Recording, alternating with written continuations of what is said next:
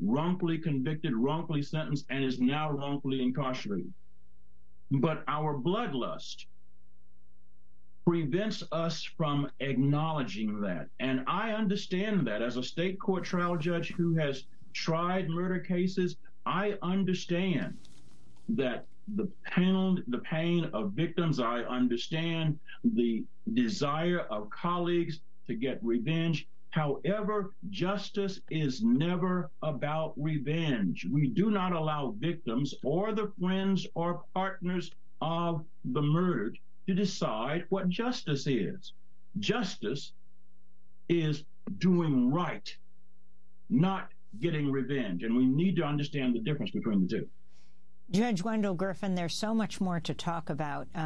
Judge Griffin wrote the essay, Finding Justice for Both Maureen Faulkner and Mumia Abu-Jamal, referring to the widow of the slain Philadelphia police officer Daniel Faulkner. We will link to your piece, and we will also do a part 2 conversation with you as you come to the end of your judicial career. You'll be retiring at the end of December after 24 years on the bench. You are also the pastor of the New Millennium Church and author of The Fierce Urgency of Prophetic Hope. In part 2 of our conversation, we're going to talk about your illustrious career on the bench. People should check it out at democracynow.org. That does it for our show. Democracy Now! Produced with Renee Feltz. You're listening to KBOO Portland, 90.7 FM. The time is 8 a.m. Next up is Wednesday Talk Radio with Paul Rowland.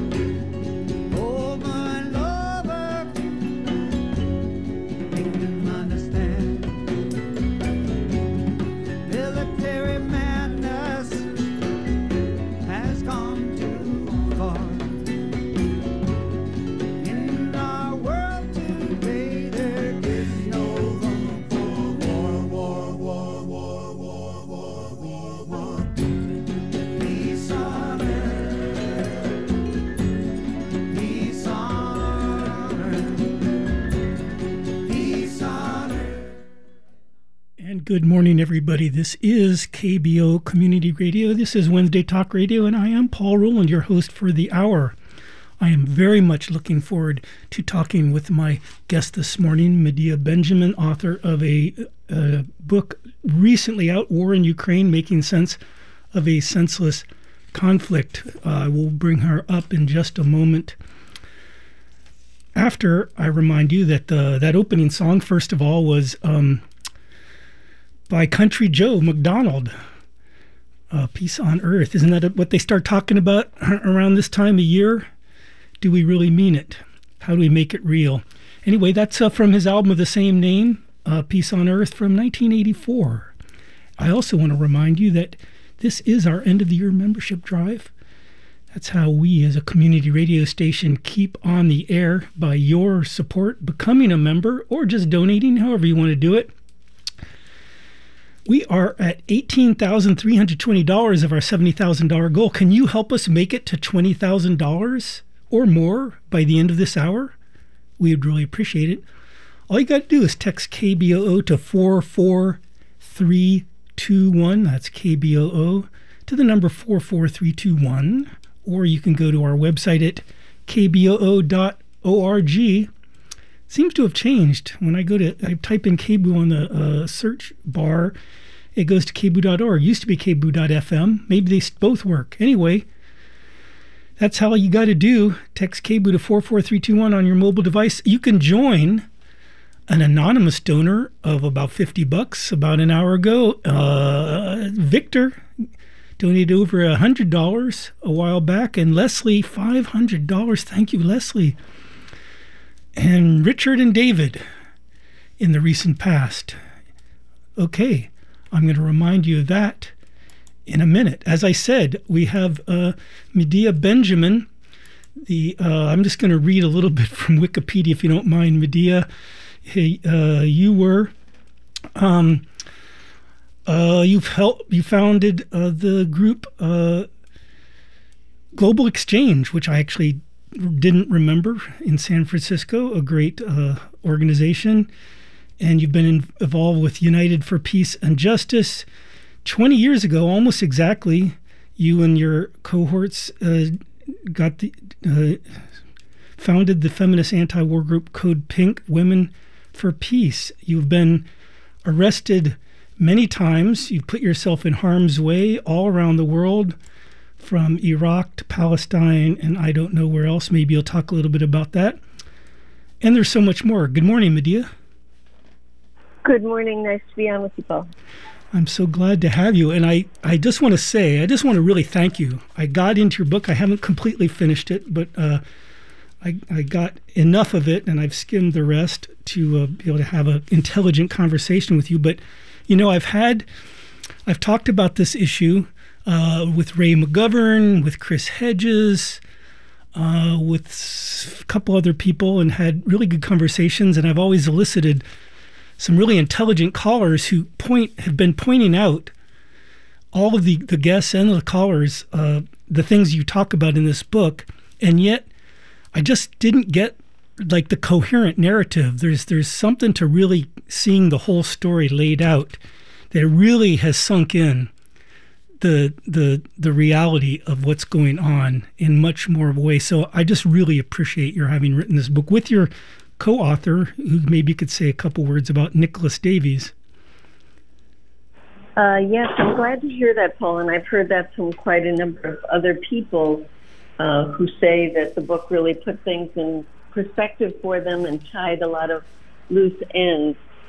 Nicholas Davies is a journalist who I've been writing with for years now on a variety of issues, and before the Russian invasion of Ukraine, we had been writing about the Ukraine issue. Once Russia invaded, we realized it was important to put our thoughts together quickly and get something out so that we could use the book not only to inform people, but use it as a tool for traveling around the country and trying to get an anti-war movement invigorated. And we've been doing that with what will be a 50-city tour. In fact, I was in Portland. And it's been a great opportunity to try to answer people's questions and ask them, what are you going to do to try to stop this war? Yeah, I'd like to hear a little bit about how that tour went. Unfortunately, I missed your stop here. I'm sure some of our listeners caught you, and they've got a leg up on me on that. But I always try to get someone I haven't interviewed before who's had a long history in whatever the field they are. Yours is mostly peace and anti-war activism. How did you get into that to begin with? Well, I hesitate to reveal my age in saying that I've been doing this since I was involved in the anti-war movement in Vietnam. But, you know, that's where many of us became so committed to this issue of trying to stop war, because we were involved directly in it, and our brothers and our boyfriends and our friends were sent off when there was a draft.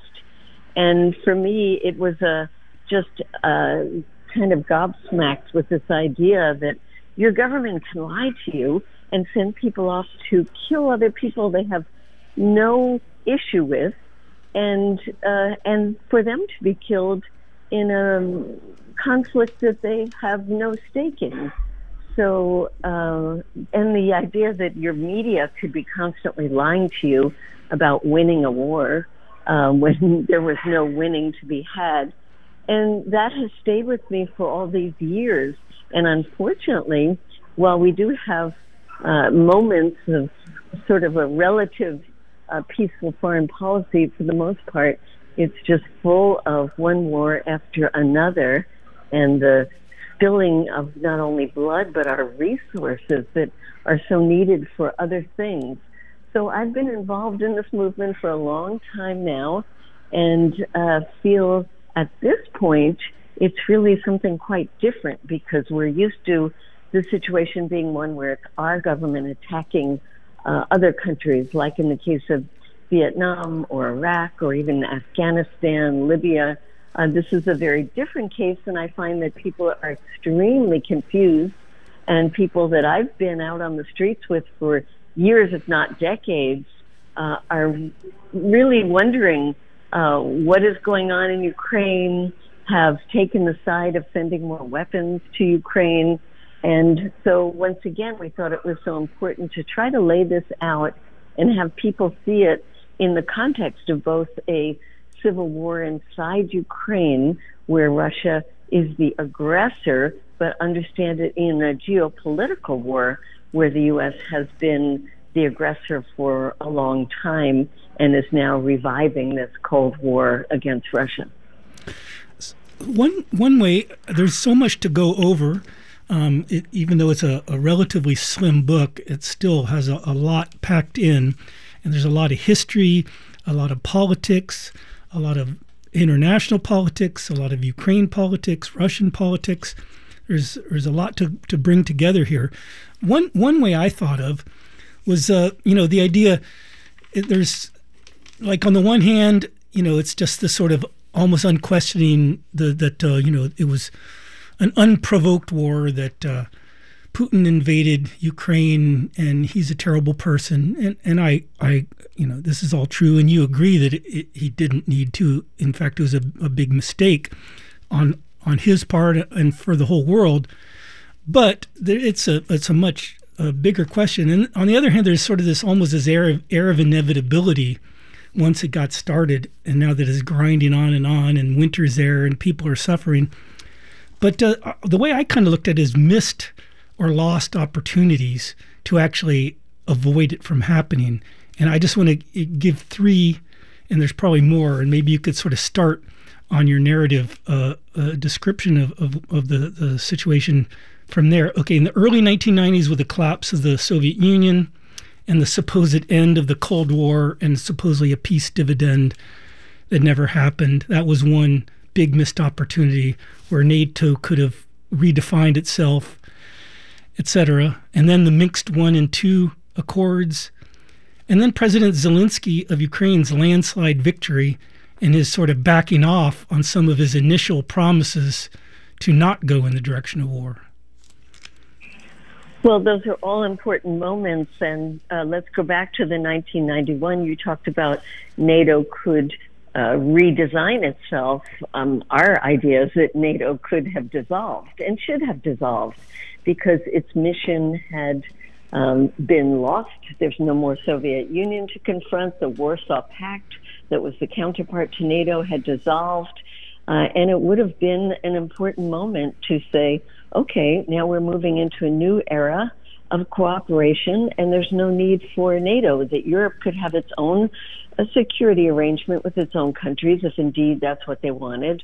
But there's no need to have an organization that is really led by the United States and funded in good part by the United States.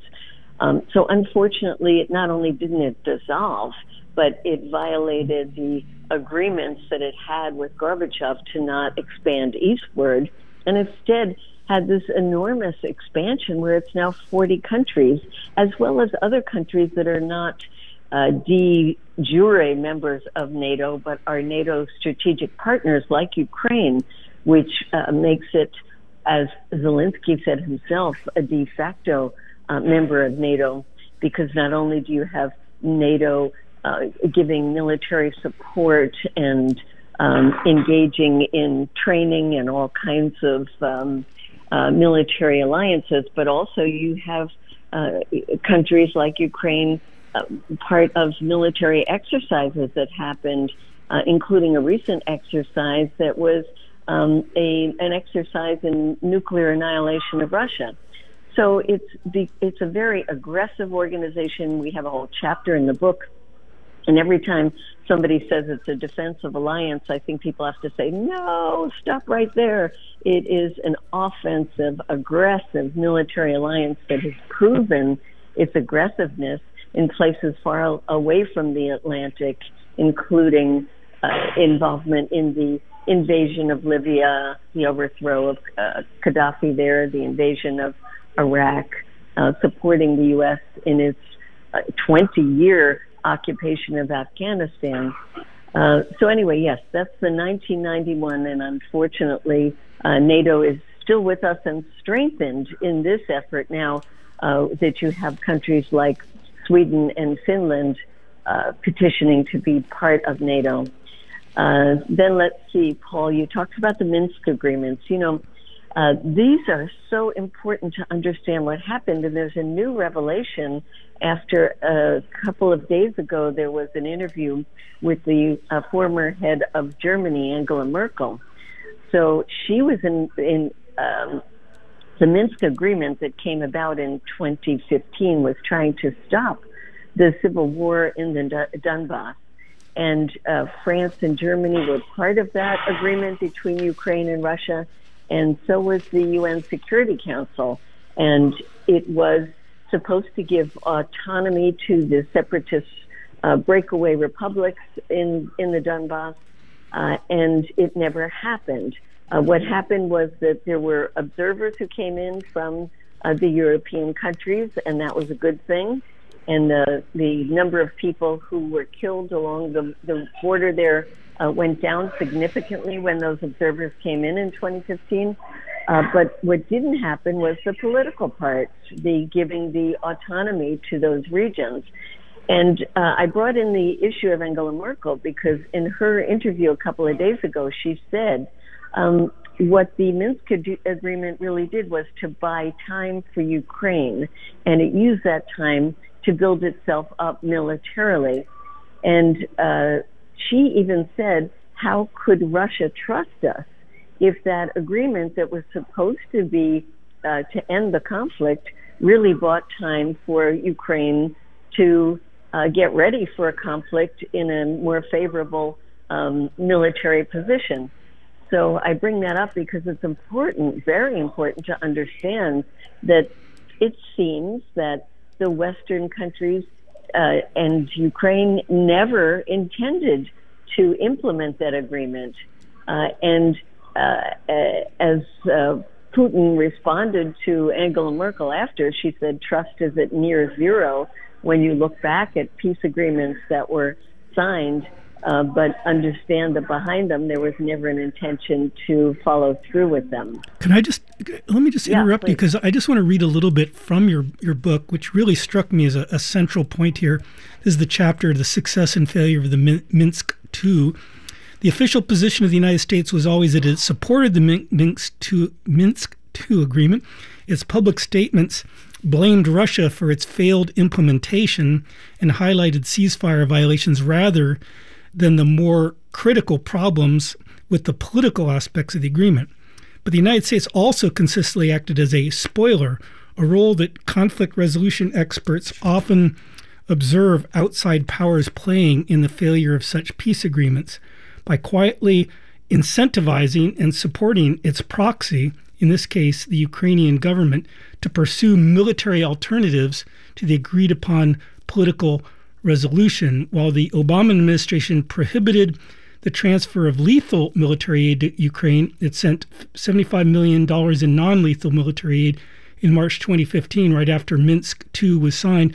And then it goes on from there to talk about the continual escalation of how it basically transitioned from what was supposedly a political agreement to, as you say, a militarization of the conflict.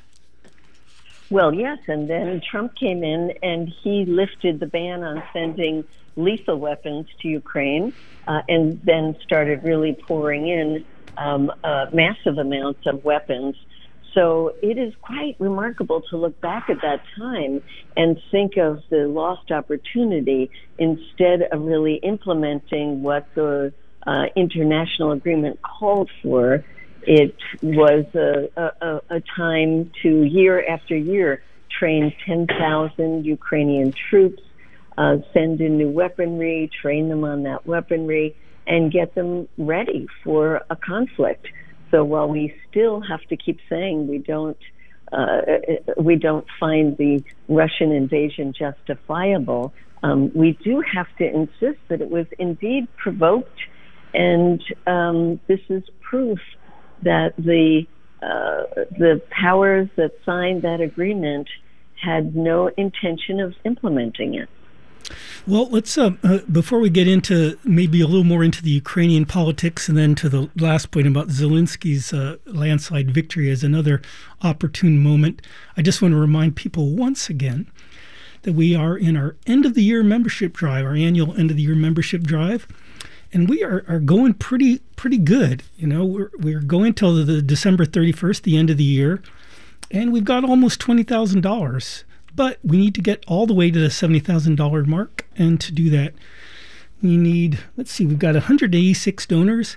Let's see, maybe we can get to 190 by the end of this this show. That's not a huge goal. Let's see if we can get to maybe 190 donors and $20,000.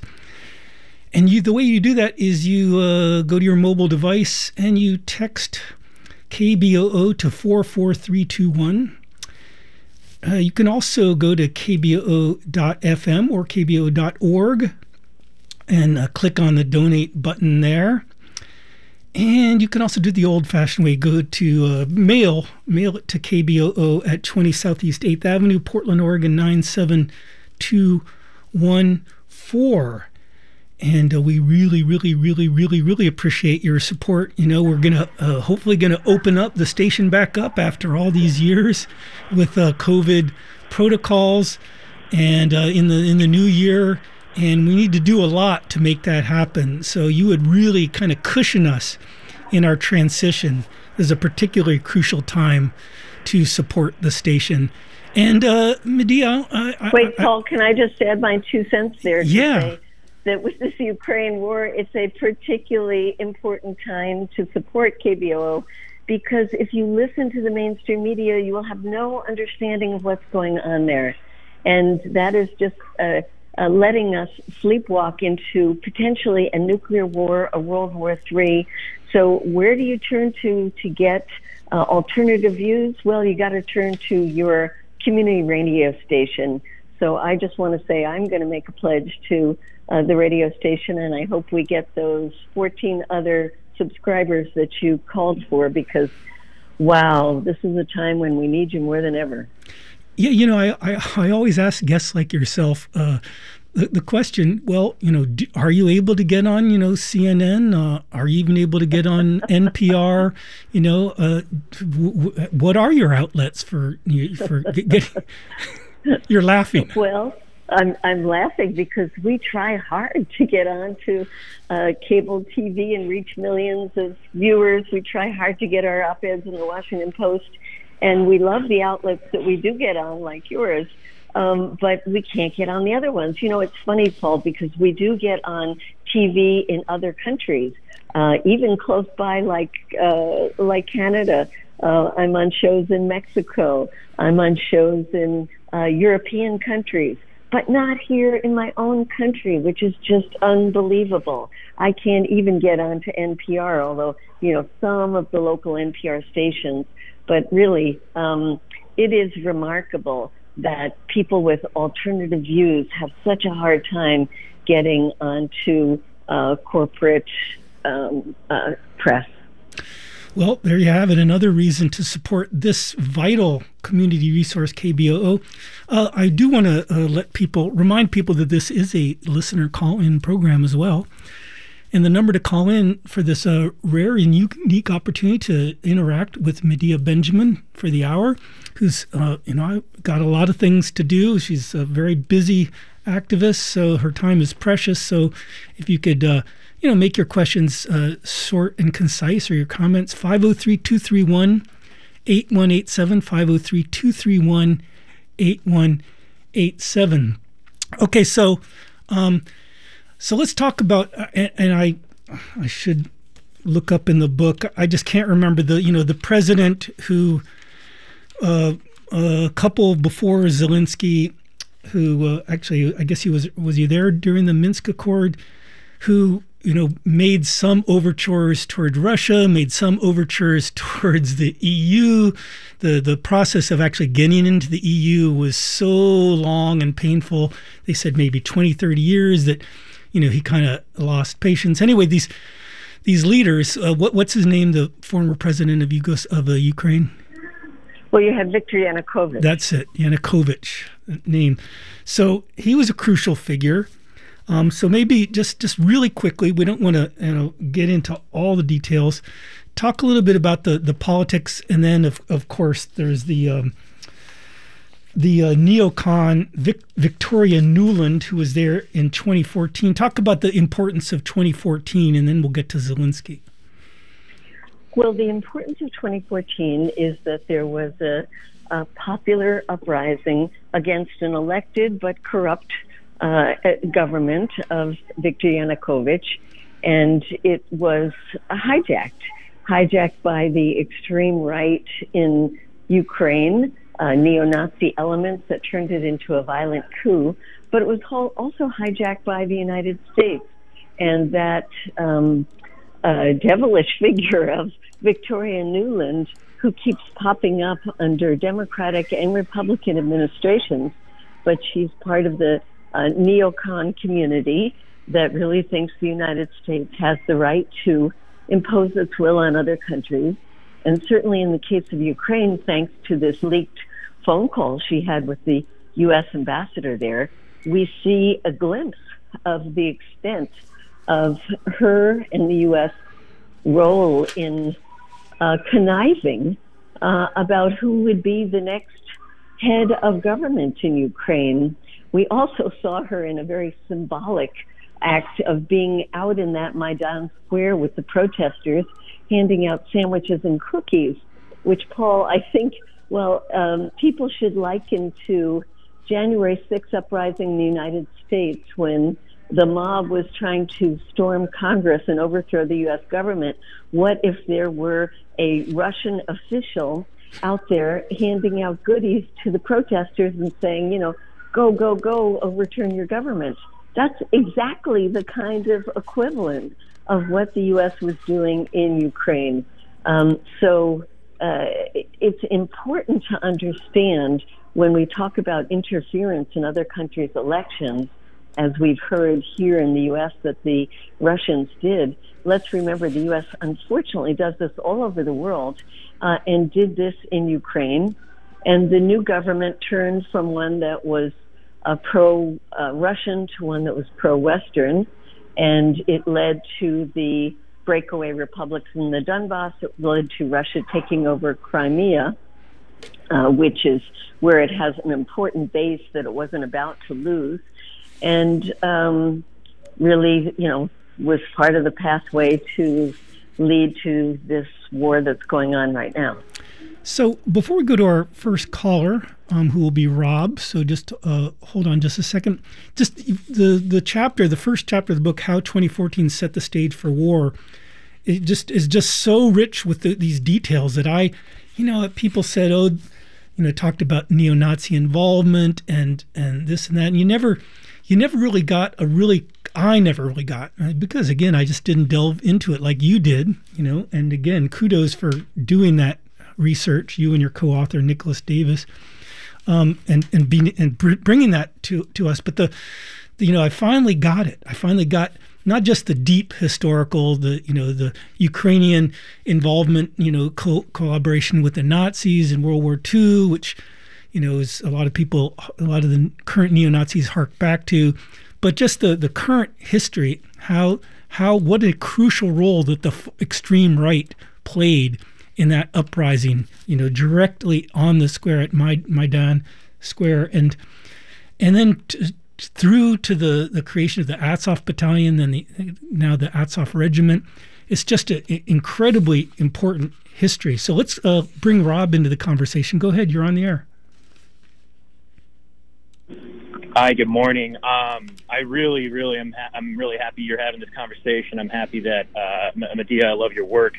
I really want to buy the book, the Ukraine book you put out, and I want to gift it to a lot of the other, what you said, the opposition within what, we would consider the Democrats or the progressives now. And I wanted to mention, I think what's happening is there's been kind of like a doubling down on it. People who were convinced that Russia was the bad guy and Putin's the enemy and there was no provocation, it was completely unprovoked. It seems like there's Democrats who are finally waking up to it, and they are they're like doubling down. It's like they can't admit that they were wrong now. And so I think it's more critical than ever to really be pushing this. But I wanted to say that I think the Democrats in office are abandoning any effort. Is there any politician that you think that we can support and rally behind and try to get an anti-war thing? Because Bernie Sanders just stepped down his whole Yemen conflict resolutions war effort, and it's like, where do we turn? Where can we turn as through this system, and who can we support to try to do this? Well, I laugh because it's a great question, but a sad answer.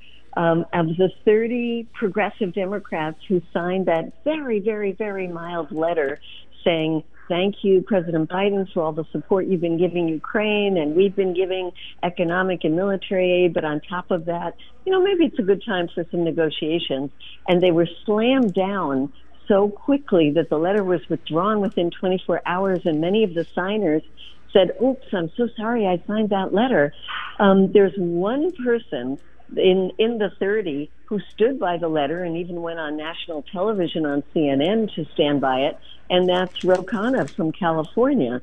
So if you're looking for someone, he might be the one. On the other hand, there are members of the Republican Party, some of them the most extreme right-wing members that we would disagree with on all kinds of things, like Marjorie Taylor Greene, but have come out saying good things on this one and actually are pushing for an audit for where that money is going, who is ending up with those weapons, who is getting all the, where are those billions of dollars going. So we have to shore up the progressive Democrats and tell them to come out and say that letter they signed was the right thing to sign. We should be calling for a ceasefire and negotiations, and we want you to come out publicly and say that. So whether it's Earl Blumenauer or any of your representatives there in the Portland area, we need them to speak up. Right now we're calling for a Christmas truce. This will be over after Christmas, and we're not assuming it's going to happen, but it's a good organizing tool to tell them to come out for a Christmas truce. Thank you. That's remarkable words. I've been following Ro Khanna, the Christmas truce. I'm going to start saying that everywhere. And actually, I'm not trying to bring up another show, but there's another individual by Tom Hartman who started advertising on KBOO. He has refused to have you on his show. And he says it's because he doesn't want to promote the infighting amongst Democrats, but I've been trying to call him out every week because he can only call once a week. And so I think we should be trying to, I'm going to tell him, I'm going to dare him to get you on, because he can't talk about the subjects. And it's unfortunate because he's doubling down on the side that he first committed to. And I think it's pathetic. Okay, well, thank you very much. Well, thank you, and thanks for doing that. I'm an old friend of Tom's. I used to be on his show all the time, and I've been trying to get on this issue and can't. So, yes, any help would be much appreciated. Thank you so much. Okay, always good to hear you. We had another caller who just wanted to know the title of the book. And again, it's War in Ukraine, Making Sense of a Senseless Conflict, out on OR Press. And I have linked to them on my program page at kboo.org, Wednesday Talk Radio. And you can go there to, if you want to order a book, that's one place you can do it. I keep looking up at Powell's. That's the big independent bookstore here in Portland, and it always says it's out of stock. So I don't know if you just had a limited print run and it's been selling out. If it is out in the bookstores, do you know anything about that? It was sold out, but it's been reprinted and should be out there again. And I hate to tell people to buy on Amazon, but if you do, which of course is convenient, we need you to write a review, because there are some on the other side that have bought the book just to be able to write a nasty review, so people can help us out in that way as well. Okay, and I neglected to mention when I did my my reminder about our end of the year membership drive, which I'm going to talk about again in just a few minutes, that for a $60 donation, you can get a copy of this book, and so you can do two good things at once. You can support the station, and you can improve your understanding of this crucial issue. And after we go to our next caller, James, I'm just going to ask you sort of maybe be thinking about this, just why should people be paying more attention than I think most people are? There's a sort of weariness. There's just there's COVID weariness. There's just general world weariness. I just think people are kind of like, people are traumatized. It's just a difficult time, and the bombardment in the media, the lack of talking about what you're talking about, Medea, it's kind of swimming up against this really raging current against us almost. Anyway, so we need these kind of handholds to help us through this time, and your book is one of those handholds. I think I was going. Well, I'm so glad that it's a possibility for people to give a $60 donation and get this book is a great deal. As you say, a win-win, support the station, get informed, and be able to talk to your relatives over the holiday season who probably don't think in the same way and maybe are not as informed. But this will give you a lot of key arguments to use when you talk to friends, relatives, colleagues who are caught up in the mainstream narrative that this was totally unprovoked, that there is a victory around the horizon, that if we just send in more billions of dollars, we can see the Ukrainians get back every inch of territory, including Crimea. I mean, these are just irrational arguments, but they're the ones put forth by the media. So this book will help you and help the station. Right on. Oh, so let's go to our next caller. That would be James. If you're still with us, go ahead, James. Yeah, good morning. I'm really glad you guys are having this conversation. I think that one thing, and I apologize, I didn't tune in at the top of the hour, so I'm just kind of coming to this a little late, so I don't know what you talked about, what you haven't. But I think one thing that really people really miss about this whole situation with Ukraine is that this is, people were so concerned. With the U.S. literally spent 75 years sabotaging the USSR. It was, and it was because, it's like there couldn't be another system of doing things in the world. It's kind of like what you're seeing now with China, where, they're bringing up Red Scare tactics again. But, the one thing that people miss is that a lot of what we're seeing with Russia and Ukraine is because of the illegal dissolution of the USSR, with the Western meddling, U.S., NATO, what have you, in the affairs of the USSR, and forcing a dissolution of it, and then plunging the whole, all of the former Soviet states into bankruptcy and impoverishment almost overnight, the selling off of state assets. This Ukraine conflict, people want to blame Russia, but it's like Russia, Putin, people are like, oh, Putin this, Putin that, but Putin, like Saddam Hussein, is a product of Western meddling. Same thing with Zelensky.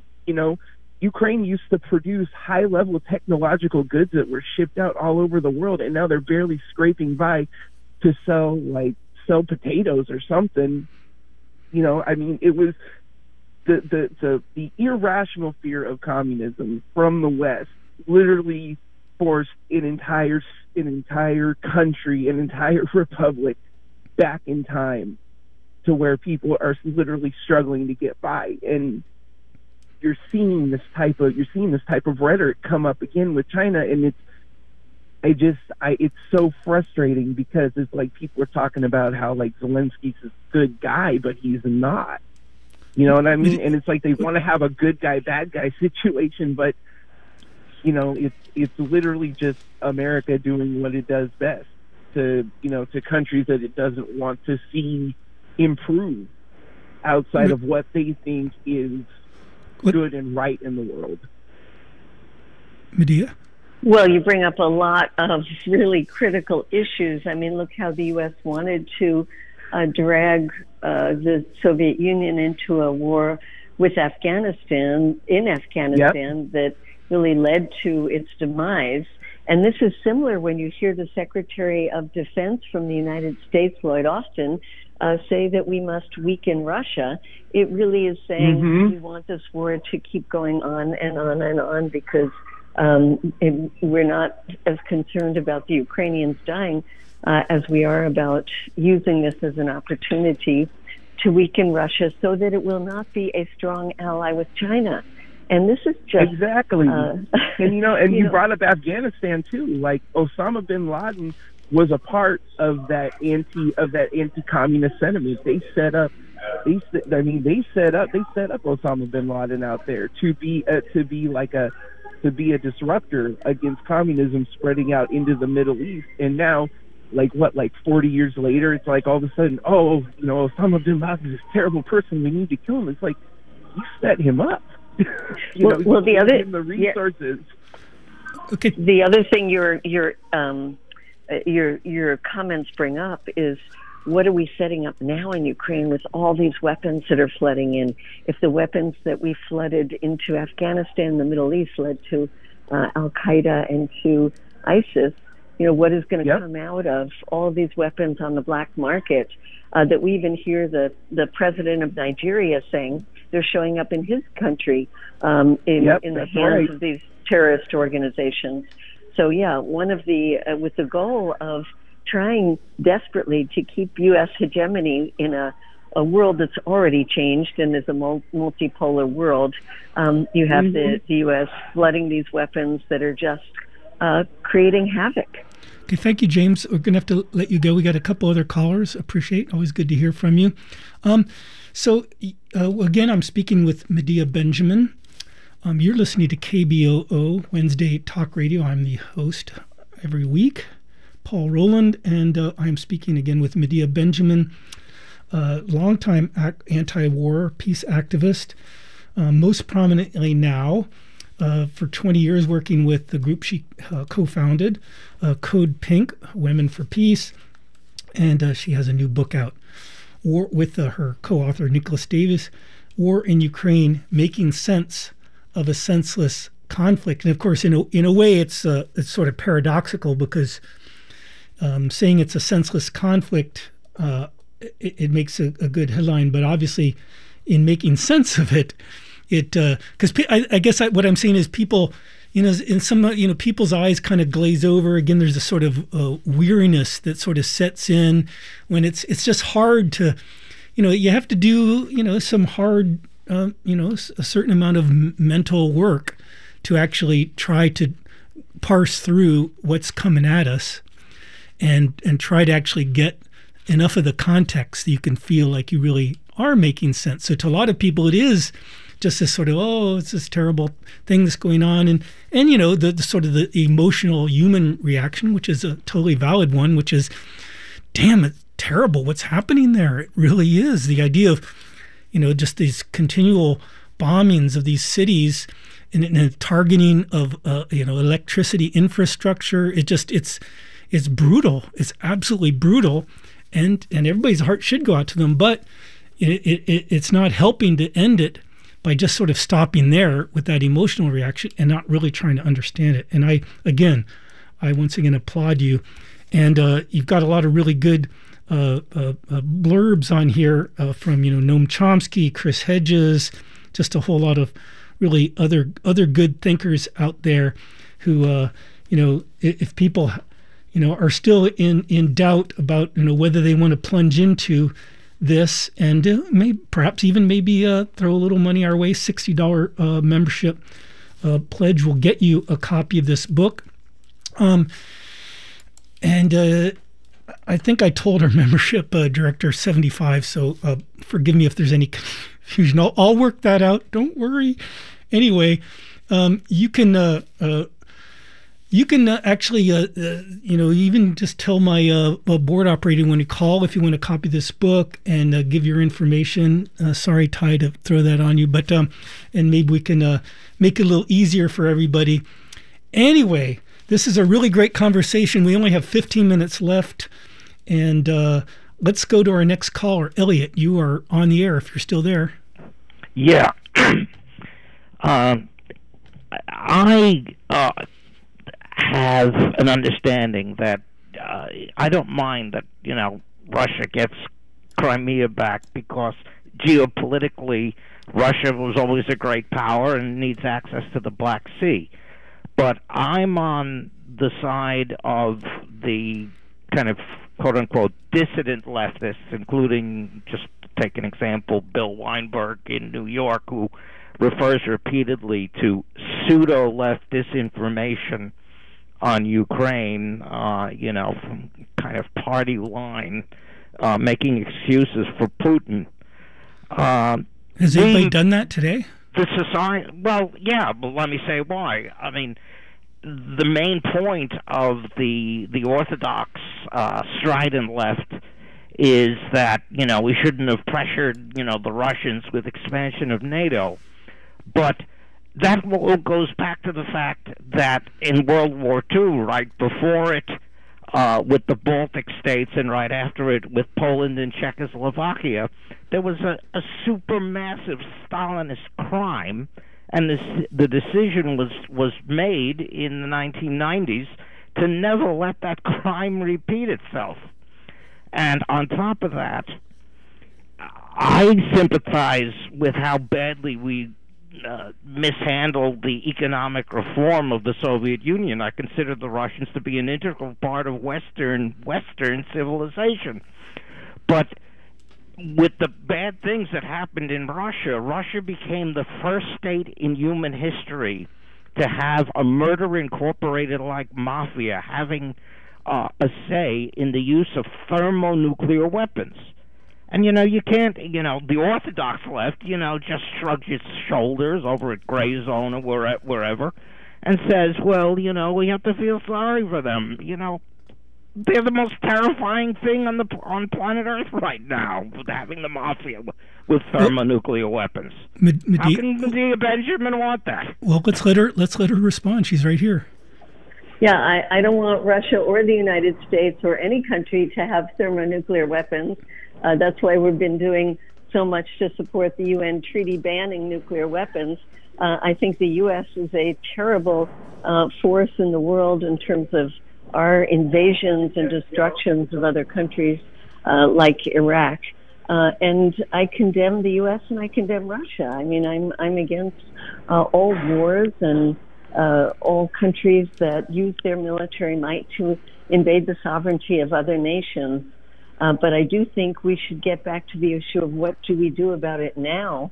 Do we continue to throw weapons in and think this is going to result in a victory? You talk about the Donbass. Well, it's going to have to end at the negotiating table, and hopefully with an internationally supervised referendum where the people of Donbass can make their own decisions. But it's not going to happen militarily. So let's get into that a little more. You mentioned Crimea, mentioned Donbass. These are again sort of abstract words to most people. And again, in your book War in Ukraine, Making Sense of a Senseless Conflict, you talk about the history of that. The idea, maybe people think, Ukraine's going to have to give up those regions. They're going to have to, but you talk about the very real process. Again, going back to Minsk II. For some kind of political autonomy. Now, there's politically autonomous regions all over the world. Italy has them. Many countries have autonomous, different kinds of status, where there's, it's part of the country, but it has, and that isn't that what Minsk II was heading towards? Not wrenching those regions in eastern Ukraine and giving them back to Russia. That wasn't the idea, right? Absolutely. That was autonomous within the structure of the Ukraine entity as a state. So that's what it was for. And as we talked about earlier, it wasn't meant to even be implemented by those who signed it. So, yes, the issue about Donbass is a contested territory. It needs to be settled through a internationally monitored referendum so that people can decide, do they want to be autonomous as part of Ukraine? Do they want to be part of Russia? Or do they want to be an independent entity? I mean, there are many different scenarios for that, as you say, exist in many places around the world. Borders are always changing, and it should be determined by the people themselves. And let me just get a quick response to a final issue. The difference between the U.S. and Putin is that Putin's explicit military strategy from Chechnya to Syria to the Ukraine is to absolutely maximize collateral damage to civilians. And that's not the explicit policy of the United States. That's why a lot of people on the left don't like Putin. Well, I don't like Putin, and were I in Russia, I would probably be in jail for protesting. But the U.S. has done far more damage in its invasions overseas. Even the U.S. Department of Defense admitted that the U.S. did more damage in its shock and awe campaign in the first 24 hours than in the first 24 days of the Russian invasion. The U.S. has targeted infrastructure constantly in its invasion of other countries and has led to the deaths of millions of people and the displacement of millions of people. So, if you look at what Russia is doing with horror, which I do, we have to look with horror at what the U.S. has been doing around the world. And, we also just should mention, because it came up with one of the callers, that even in places where it's not the U.S. directly invading, U.S. weapons are being used, as in the case of Yemen. That's been just an absolutely disastrous 8-year war on some of the poorest people in the world, and the world not coming out to support the refugees and displaced there as they have been supporting the people in Ukraine, and the U.S. companies gaining tremendous profits from selling those weapons to the Saudis. And thank you for calling, Elliot. Thank you. Always good to hear from you and the other callers. We have a Greg. Maybe you might be our last. We might be able to squeeze one more, but we're coming down to the end of the hour. And once again, just a quick reminder. Again, you can go to KB. You can text KBO to 44321. You can even do that while you're listening to the show. Used to be, we had these phone banks. We might get back to that system in the back room behind me here in the KBOO studios in Southeast Portland. And we had all these great volunteers, a very lively scene. COVID's changed so much in this world. And you had to kind of interrupt and call and be on the phone for a few minutes, which was great. It's nice to interact, And we'll be opening up again, and you will be able to interact with us, hopefully, in the new year. But for now, it's just so easy. Just go to your mobile device. As I said, you can multitask and just text KBO to 44321 or go to our website, kboo.fm. And as I said, it looks like it's going to kboo.org. I don't know what's up with that. I probably should have found out. But I believe either one will get you here. And just click on that donate button, or you can mail it in to KBOO at 20 Southeast 8th Avenue, Portland, Oregon, 97214. Okay, we only have Medea on for another less than 10 minutes. Greg, go ahead. You're on the air. Hi there. So, Medea, I want to congratulate you for trying to start an anti-war movement. It has been driving me insane that we can't seem to break through, and many people that were around when the Iraq War started are still here in America, and somehow they can't seem to remember what a war is. We've managed to make the civilians there in Ukraine worthy victims, in Chomsky's memorable phrase. We have many people right now, children that are starving by the thousands in Afghanistan. They are unworthy victims. But I have to talk about Crimea. Again, been driving me crazy. This entire thing is about the warm water port, Sevastopol, that's on the Crimean Peninsula. Putin wants a land corridor to that so he could supply it. He wants to secure the water supply for the peninsula. This is where the all-important warm water port is that services the submarines that have the ICBM missiles on them. He's not going to let that go, ever. Okay, we're almost out of time. Let me just let Medea respond. Thank you for calling, Greg. Go ahead, Medea. Well, I think the caller is totally right. Russia is not going to let that go. Look, the U.S. has about 800 military bases around the world. Just look at the one in Guantanamo that it's been occupying illegally for so many years and just will not let go of, even though it doesn't need it. And Russia has less than 20 overseas military bases, most of them very close to Russia. And the one in Sebastopol is an extremely important one that the Russians are indeed not going to let go of, which is why it's just criminal to allow this war to keep going and more Ukrainians to be killed and displaced and hurt for a conflict that is not going to end with the Russians leaving Crimea. And I did have a caller, a listener, write in on my KBOO Wednesday Talk Radio Facebook page, which I always forget to mention because I don't use it that much, but I could. America is the only country to use nuclear weapons in an unprovoked act, extreme cruelty against Japan. That's referring back to our previous callers. Rightful discussion of the danger of nuclear weapons in the hands of Putin, but neglecting that the U.S. has by far the biggest nuclear arsenal in the world and has had so many close calls that could have led to just horrible destruction, more than even the destruction at Hiroshima and Nagasaki that the U.S. did do. Okay. Medea, we have to wrap this up, and I'm sorry to Francis. We are just so close to the end of the hour.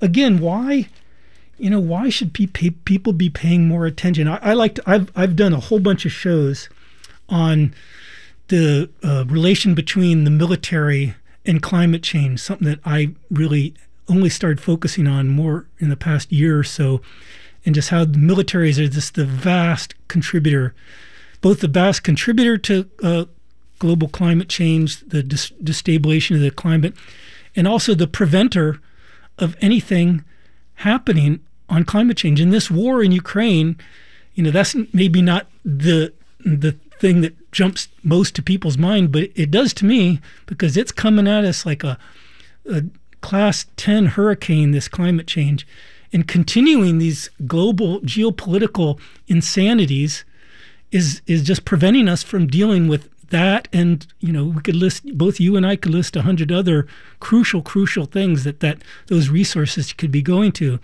So talk again, why should be people, not just pick up your book, but be paying more attention to this war in Ukraine? Well, I'm glad you connected to the climate issue, because as we're trying to rebuild this anti-war movement, we need climate activists. They have to understand that the possibility of a nuclear war could be a destruction of the entire planet. Blowing up of the Zaporizhia nuclear plant could spread radiation throughout Europe. The destruction that the military causes on Ukraine is inconceivable, and all of the production and use of those weapons is destroying the planet. But then on top of it, as you said, the resources that must be invested in now the loss and damages fund that was set up at the last COP27, that should be going to alleviate the consequences of the climate crisis on the global south, and instead it's going to perpetuate a war. So I agree with you. Anybody who cares about the climate has to care about ending this war. And I just want to end with saying people can go to peaceinukraine.org, become part of that coalition, either as individuals or as organizations, and join us as we call for days of action like January 14th, Martin Luther King Day, and other events that we're putting on to build a movement that can force our government to call for a ceasefire and negotiations instead of more war. Okay, I will let you go. Thank you so much, Medea Benjamin. We really appreciate your time.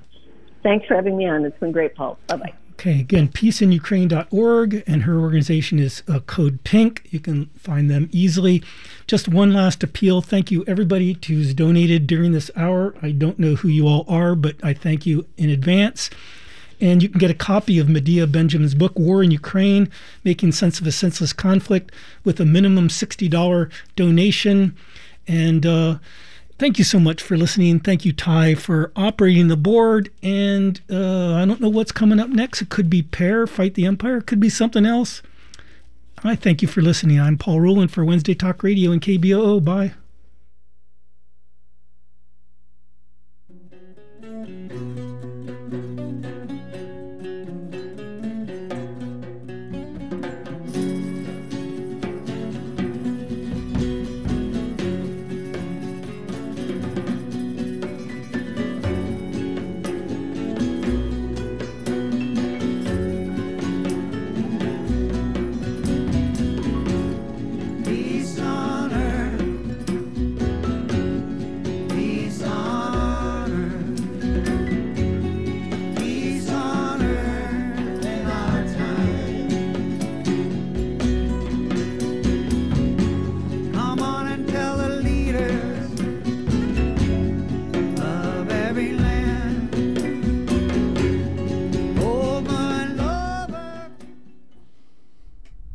You're listening to KBOO Portland, 90.7 FM.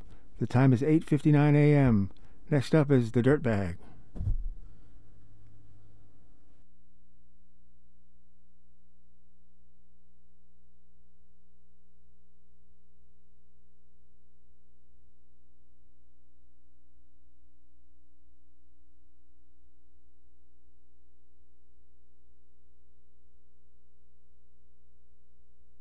You are tuned to KBOO, Portland. KBOO Community Radio holds open meetings concerning the operations and programming of KBOO in accordance with requirements of the Communications Act of 1934 and certification requirements of the Corporation for Public Broadcasting. Information about KBOO